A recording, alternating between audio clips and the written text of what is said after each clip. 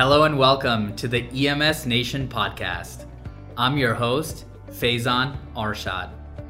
The time has come, the bell has rung.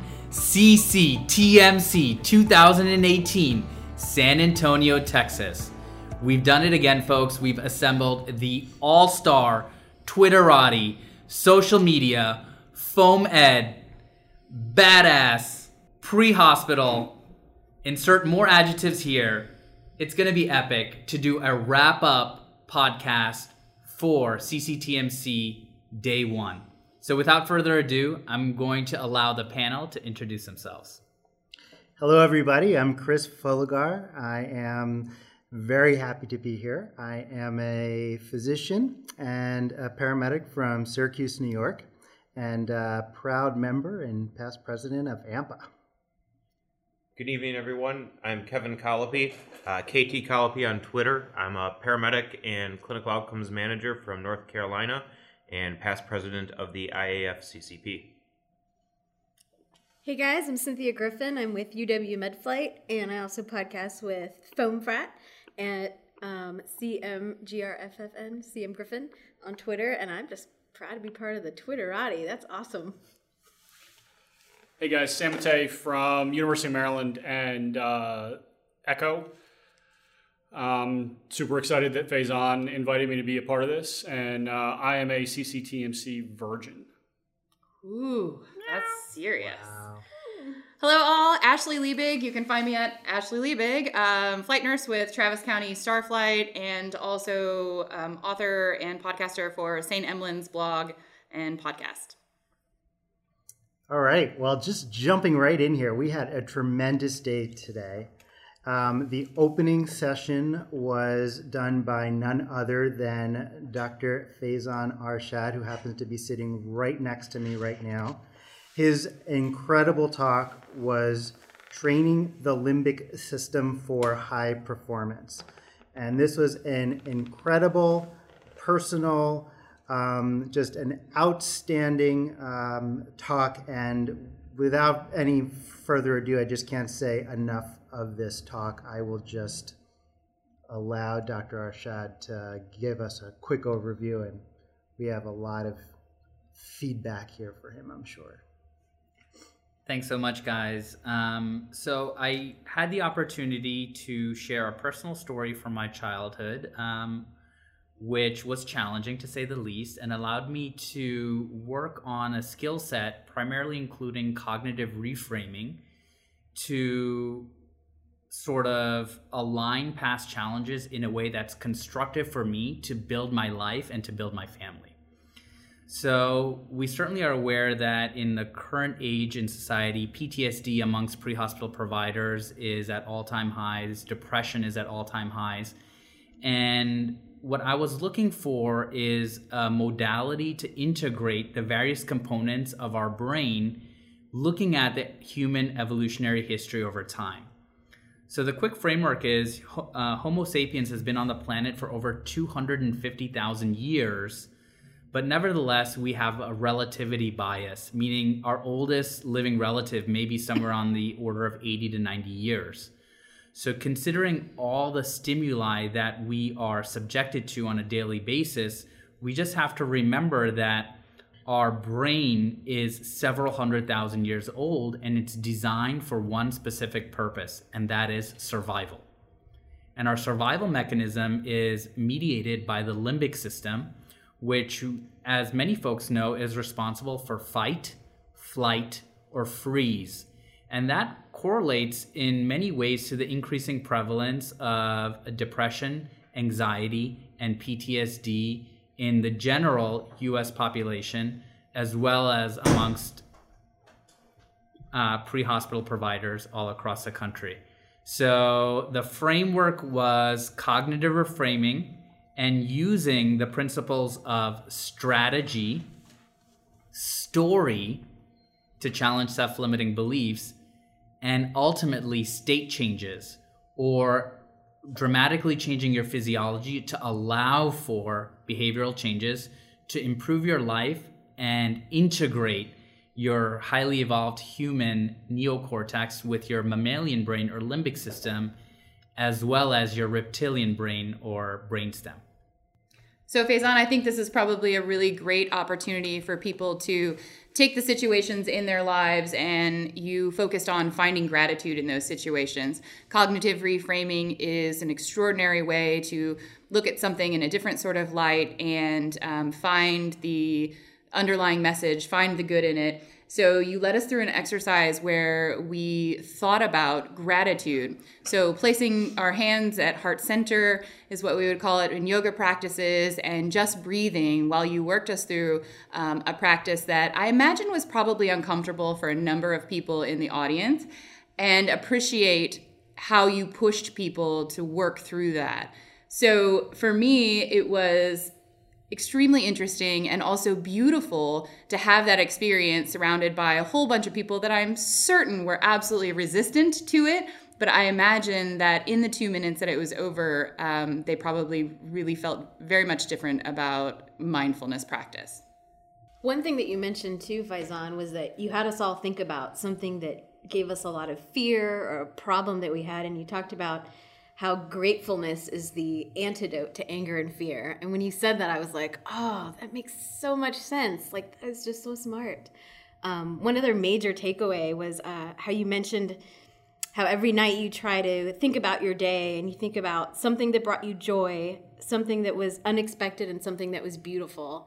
And that's just a real good way to like turn your whole day around and actually see, you know, that beauty to death ratio. So remembering like all the grateful things that we have, and that can really turn your day around when you have a really bad shift or a bad call, or so that was awesome. Very good.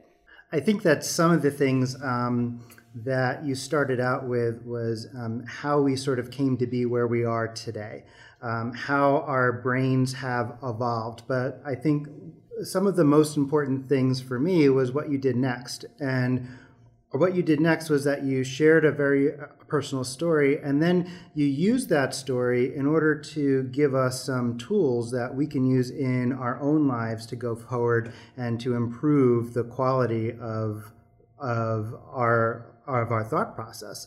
One of the things I think that we all face is a lack of resources. And it's so easy for us to blame that for our situation. And I think it was a beautiful insight that you said, is that it is not the question that of a lack of resources, but of a lack of resourcefulness, to be able to take what you have in front of you and run with it, do the best that you possibly can and make it work. And a lot of the philosophy, if you will, that you were talking about has to do with the Stoic philosophy that you mentioned.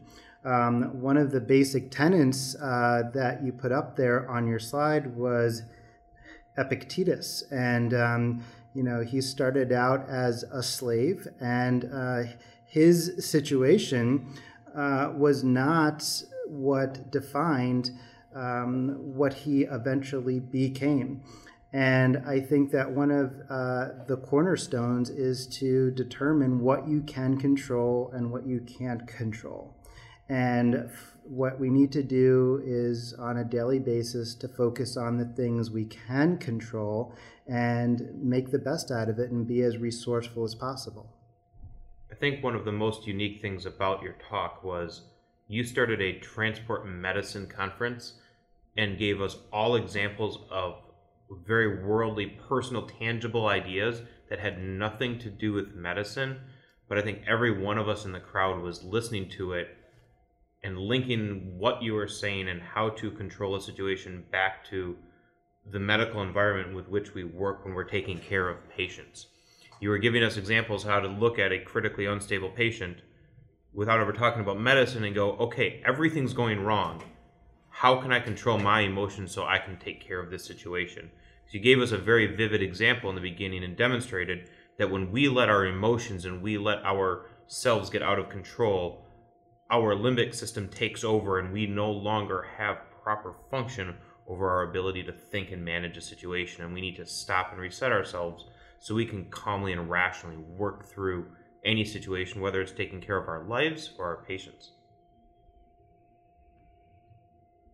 Absolutely. And one of the inspirations for this talk was actually Ashley's first trauma patient overseas, none other than the war hero Noah Galway, who lost both an arm and a leg in service. And I had the privilege of meeting him several weeks ago in Nashville at the Fast 18 conference. And the energy and the spirit and the resourcefulness that he brings to his everyday life, not allowing his disability to limit his function, nor his relationship with his children, nor his appreciation for the vitality of life, is certainly inspiring for all of us who, may have many of our faculties intact, and remembering that decisions, not conditions, determine our destiny.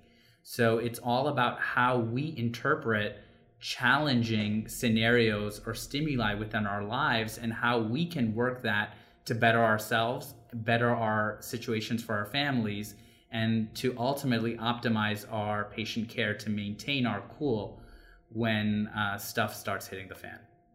I think Noah, if he were here, would like me to point out that he went through a tremendous amount of pain to get through, and depression and sadness to work through to where he is now.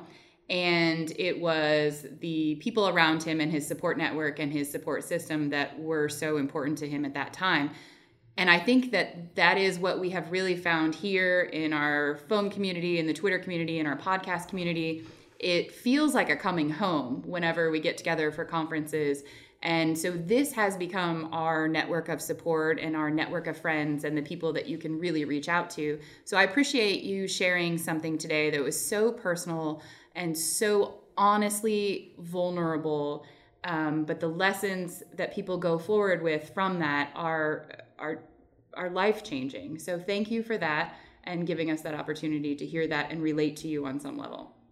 Thank you so much, Ashley. I wanted to take the opportunity to thank you as well. For your talk, F is for feedback. And feedback is something that we struggle with at a professional level. It's something that, you pose a question to the audience, is your preference to give feedback or to receive feedback? And my impression was the overall sort of sentiment was like, do we have to do feedback? Do we have to talk about how we can potentially improve? How do I frame that? Does it have to be a shit sandwich? And I thought you brought so many salient points to the table that certainly are applicable in a broad sense and definitely applicable in a specific medical sense that we should continue to extrapolate. That was good feedback, Faison. And F is for a lot of things. Anyone? I took a ton away from Ashley's talk as far as kind of trying to improve how I provide feedback to the people I work with and the people I coach through certain situations. I've started doing a lot of kind of clinical education and QA review, and that's been something that I haven't been very good at providing effective feedback. I have a bad habit of applying my goals and my thought process to other people and not kind of asking them how they thought through the process and expecting them to have the knowledge that's in my head. And somebody who's super junior may not have the same level of experience. And I have a bad habit of assuming that everybody's thinks the way I do. And Ashley's talk helped me kind of think through the process of how I can frame feedback to people and have it be more constructive. One thing you did, Ashley, too, that I thought was phenomenal was you gave us kind of like an outline for feedback, and that was super helpful. And it was talking about the facts, emotions, need, and plan. And then, even better than that, you gave us an example. Because usually you hear the outline, and then you're like, oh, okay, well, how would I address this? I had no idea. And you gave us, and I'm going to totally tear this up. It's going to be horrible, so just correct me if it's wrong. But you gave us the example of having a coworker who has like really bad BO, right? And what you said that was... stands for body odor, in case anybody doesn't know that. Yeah, bad body odor, which like I can't even imagine having that conversation. That would be so uncomfortable. I've had to have that conversation. Oh God. Yeah. Well, now I think I could though. But you mentioned in your example that you would state the facts. So it's come to my attention that you have an issue with body odor. The emotions, while this is an uncomfortable conversation, it does make you seem unprofessional and it's affecting your coworkers and possibly your patient care. You mentioned the need, so I need to know that you will address this before your next shift. And then the plan, you said you need to wear a deodorant or keep some in your locker. And that was just so to the point and like not really subjective. It was more objective. And that was just a great example. So I really thank you for that because I think that will really help me in the future with my BO. With giving feedback.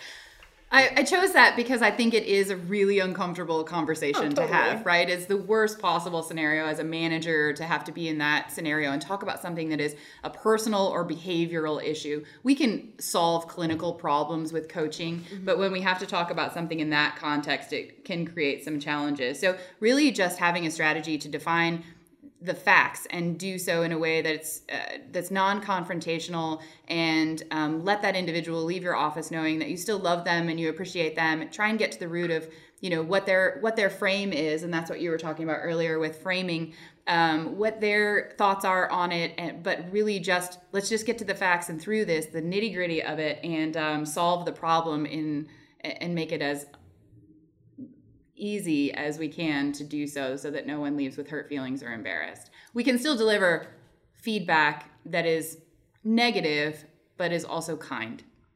I really liked the concrete examples here, but I'm going to take a step back here and just talk about how you presented the overall concepts. And one of the overall concepts, one of the things that you had mentioned is to provide giraffe feedback.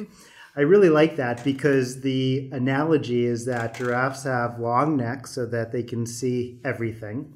They have big hearts, and anatomically that is probably fairly accurate. And at least the giraffes that Ashley talks to, they speak in a non-accusatory voice. So those things, I think, frame very nicely the next step, in that you need to make sure that when you give feedback that there are 4 things. And those 4 things are, is this feedback really necessary? Is this the right time to give the feedback? Is this the right environment in which the feedback should be provided? And are you in the right framework, and are you in the right frame of mind to give this feedback? And I was wondering if you could just explain a little bit about what you were talking about in regard to that, because I think that was great. Well, first I have to say that the giraffe framework is 100% stolen from the amazing Natalie May and Simon Carley from St. Emlyn's. And that's where I learned this concept, and it just worked for me. So the giraffes spoke to me. But I think if we are engaging in a conversation where we're feeling confrontational or we're upset that we have to have the conversation, and so if we are not in the right frame of mind to provide feedback, then it will not be received very well. But if we can sit down and be ready with a plan for how we'll deliver that feedback, if we can invite people into our office and say, I'd like to provide you with some feedback, is it okay with you? And ask that question, it changes the power dynamic. They're permitting the feedback to be delivered, and then we can work through whatever issues that they're having. I thought something, Ashley, that you said that probably struck a note with a lot of us, because we do it every day, is you asked everyone to abandon the sandwich technique. Don't bury negative feedback in positive feedback, because it takes away from the affirmation you're trying to give someone.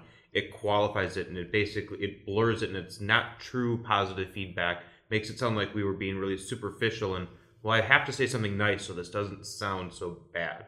And just, if it's negative, if we need to hear negative feedback, we need to be honest with each other and say, we have a difficult conversation to have right now, here it is. And if we have positive feedback, just let that stand alone. I think that's an important message for us all to remember. I'm so glad that you brought that up, and I would challenge our listeners and each of you guys to go back to your hospital or your facility and give someone a compliment, appreciate them. Appreciation says, I see you, I get you, I value you. But do that and watch for them to say, and? Because people are so accustomed to that experience where they hear something positive and then they're waiting for the other shoe to drop. So that's why I'm asking people, please do not mix the two together. Deliver negative feedback if you have to in a way that's kind and thoughtful, and deliver positive feedback and let it stand on its own.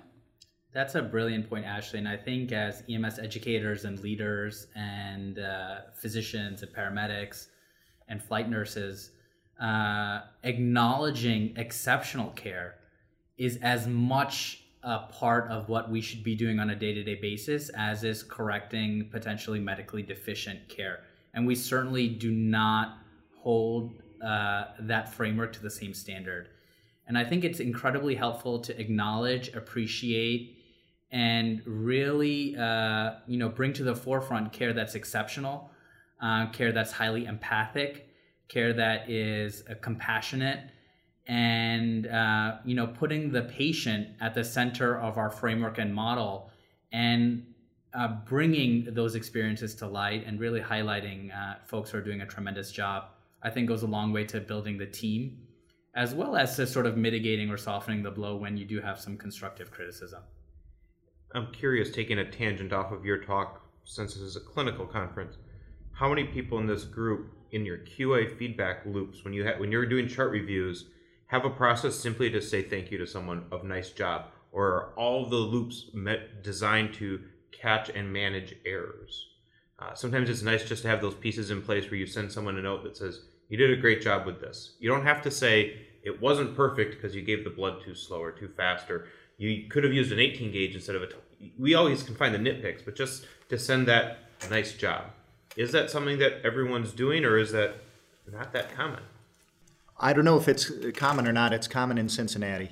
I work really hard to do exactly what you just said, and just whether it's in a QA email or in the form of the formal monthly QA conference that we have, just putting a case out there as this was essentially perfect, world-class, awesome job. So right on.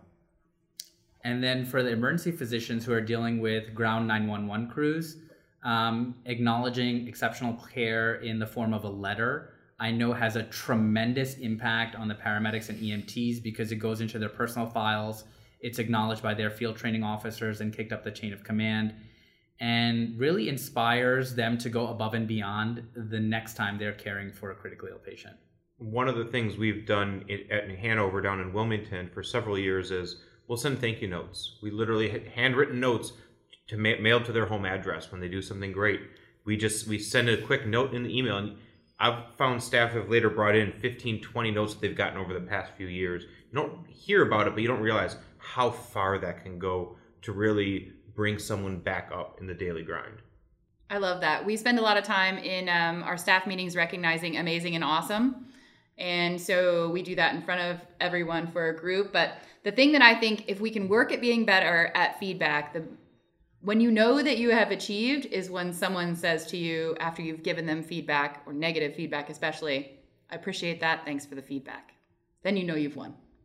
Feedback is challenging, and when we're talking about the American Heart Association and pulseless electrical activity, there is a fair amount of feedback we have for providers blindly following a clinical algorithm.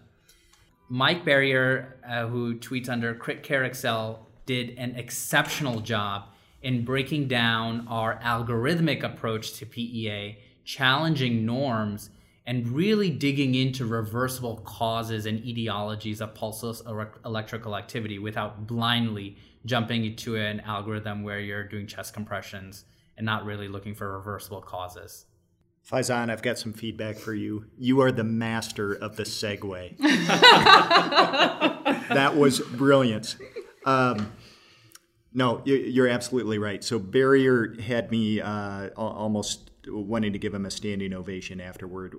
And basically his point was, A, not all PEA is PEA, and B, not all PEA is the same, even if it is real PEA. And so first we need to make sure that it's real, because a lot of those people are just hypotensive and they're not dead. And then secondly, if it is real, we need to not just throw it all into the same basket. And he did suggest an algorithm which has been very useful in my practice, which has taken a look at the width of the QRS and forming a differential diagnosis that differs significantly between narrow versus wide QRS. Can you expound upon that further in regards to narrow complex PEA versus wide complex PEA? What's your general clinical approach? Well, in general, if it's wide, it is more likely to be tox-induced or metabolic, such as hyper-K. And so in general, I'm thinking about being more aggressive with bicarbon calcium in those cases. Still taking into account, of course, the whole overall picture otherwise.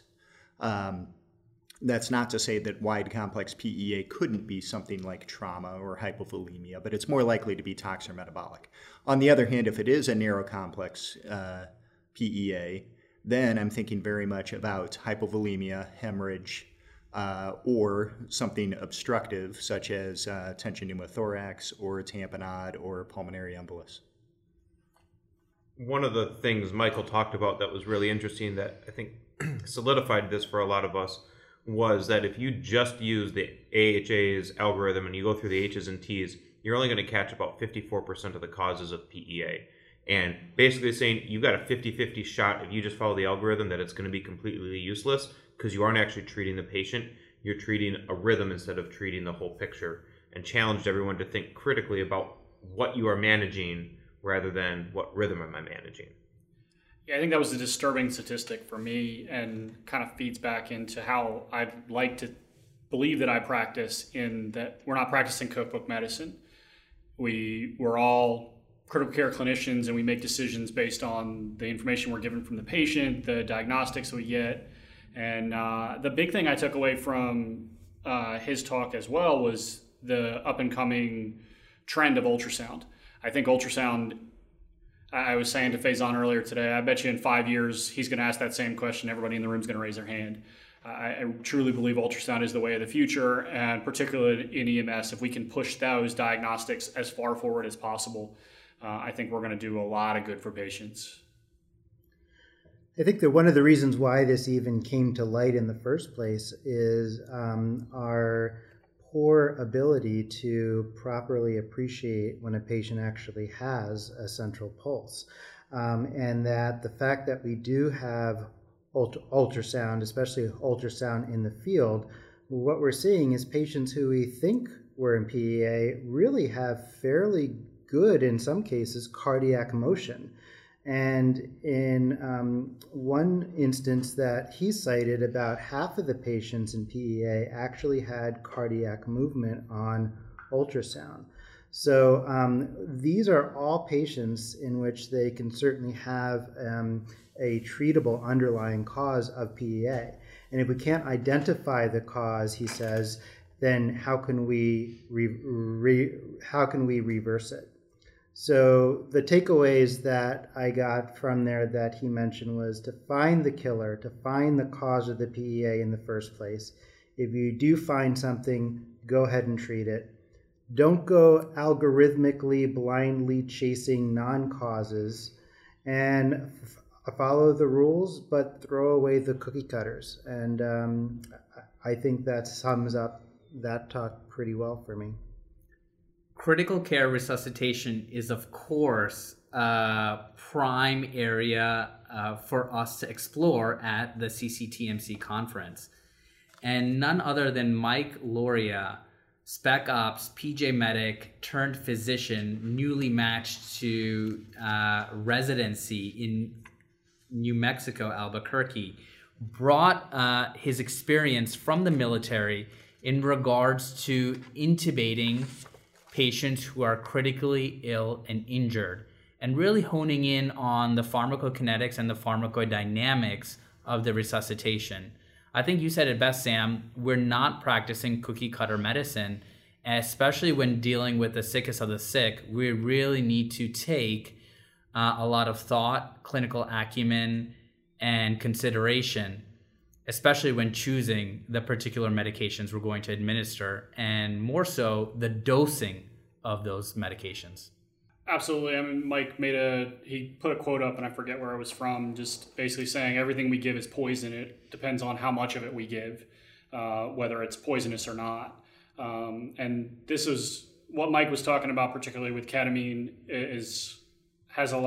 speaks to me personally, because I battled this ketamine dosing pretty heavily within my program, because it was a national set of protocols and they wanted to set a precedent across the entire country.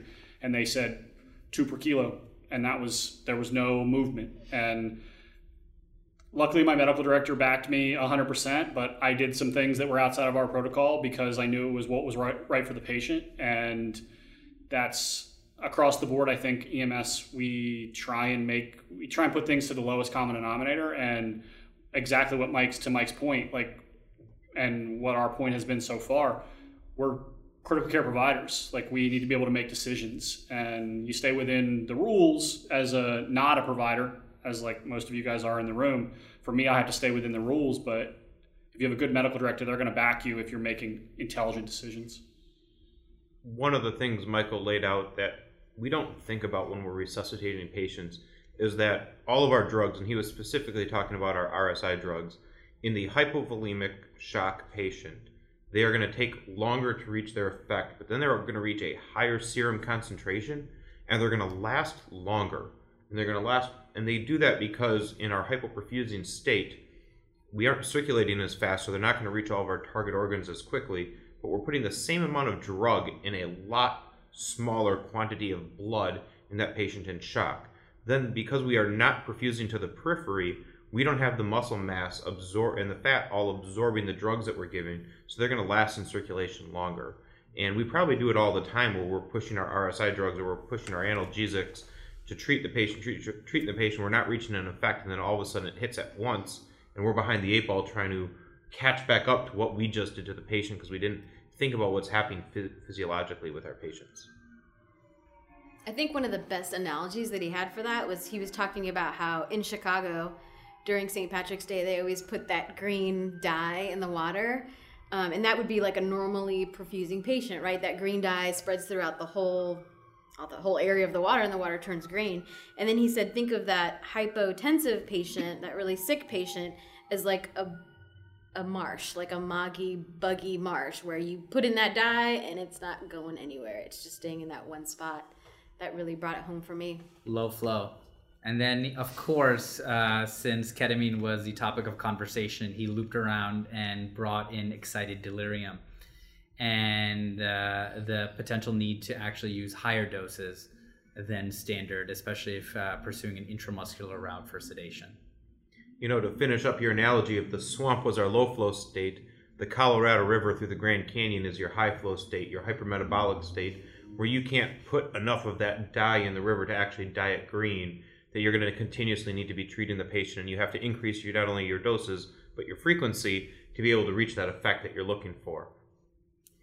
And when we talk about the age-old controversies as far as which particular drug is best to use in certain situations, and I think one of the more common ones that we often hear about is etomidate better in shock patients than ketamine, is that the question may not be which drug, but it may be better asked, what is the appropriate drug dose for that particular situation? Because in regard to the pharmacodynamics and the pharmacokinetics, these patients are in shock states, have a low pH, low plasma protein. And the bottom line here is that you need to understand, think, and decide, as Mike said. You need to understand the pharmacology, think about the physiology, what's going on with your patient, and then decide on therapeutic adjustments to make sure that your patient is cared for in the best possible way and avoid complications. Kevin, you've taken critical care decision-making a different angle in regards to oxygenation and ventilation, especially when thinking about exactly the nuanced approach to the resuscitation. When thinking about oxygenation, many folks will consider a standard nasal cannula, a non-rebreather mask at high flow rates or flush rates, or even an advanced airway like a supraglottic or an endotracheal tube. Within your service, you've introduced the high flow nasal cannula. How exactly did this come about, and what were some of the logistics and operational challenges in incorporating this new technology into your service? Thanks for asking. So a high flow nasal cannula, a lot of people often misinterpret what we're saying.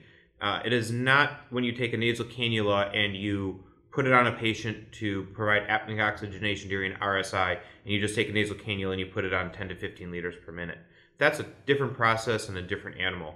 A high flow nasal cannula is placed in the nares of the patient, but it's a completely different system designed to give anywhere between 5 and 60 liters per minute of airflow without a significant portion of that airflow being oxygen. It allows you to provide ventilatory support to rapidly cleanse out and flush out all of the dead airspace that a patient is constantly rebreathing, and rather than have it be a large quantity of carbon dioxide, it's fresh room air, or it's fresh air with just nitrogen and whatever concentration of oxygen you're using.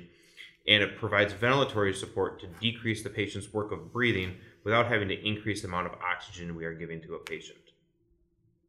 It's actually something that's fairly frequently seen, particularly in pediatric ICUs, and over the past 5 to 8 years, it's really started to become more common in the adult populations as well. And there are just a couple of systems. Actually, since my talk, I've talked to 5 other programs that are here that have been using high flow nasal cannulas across the country as an adjunct for their patient care. I think HFNC is a fantastic tool in your armamentarium for dealing with the patient that may require a touch of ventilatory support and is certainly hypoxic.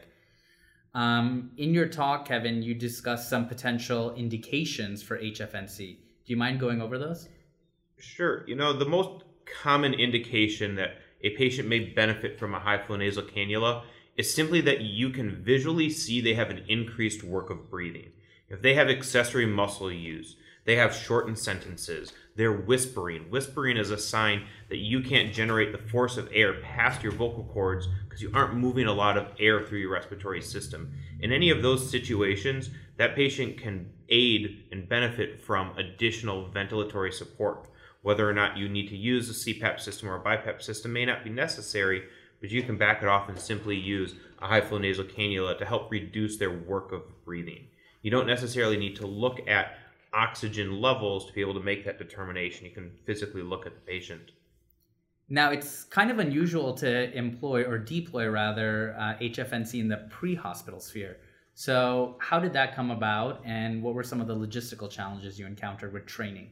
So it actually came about because my peer at work had his son require high flow nasal cannula during his hospitalization. And he came back from it saying, wow, this is a great adjunct for our patients. Why are we not using it? Our patients can benefit just like my child did. And we went about looking at how to add it into a system. And I made a mistake when we added it into our system. And I looked at it and said, this is a fancy nasal cannula. It's going to work really well. People are just going to be able to add it on. Patients are going to look a little bit better. And I underappreciated how, while a relatively simple system can be added in, and if you don't really set people up for success and you don't bring it to the forefront of thinking on how to add it into my toolkit, it's not going to get used. And I found in the first year, about 75% of the time, we should have used it during our critical care transports. It didn't get used simply because staff didn't think about it. That we really needed to spend more time practicing with it, talking about it, and introducing it into our high fidelity simulations so that staff began talking about and then practicing titrating and troubleshooting the equipment. Thanks so much, Kevin. I think it's that time in the evening where we need to simulate drinking adult beverages. So while we had additional lectures to talk about, we are going to save that goodness for tomorrow's episode of CCTMC 18 Wrap Up Day 2. Thank you everyone for listening along. This is Chris Fullagar, Kevin Colopy, Bill Hinckley, Cynthia Griffin, Sam Matei, Ashley Liebig, and Faison Arshad wishing everyone a safe tour.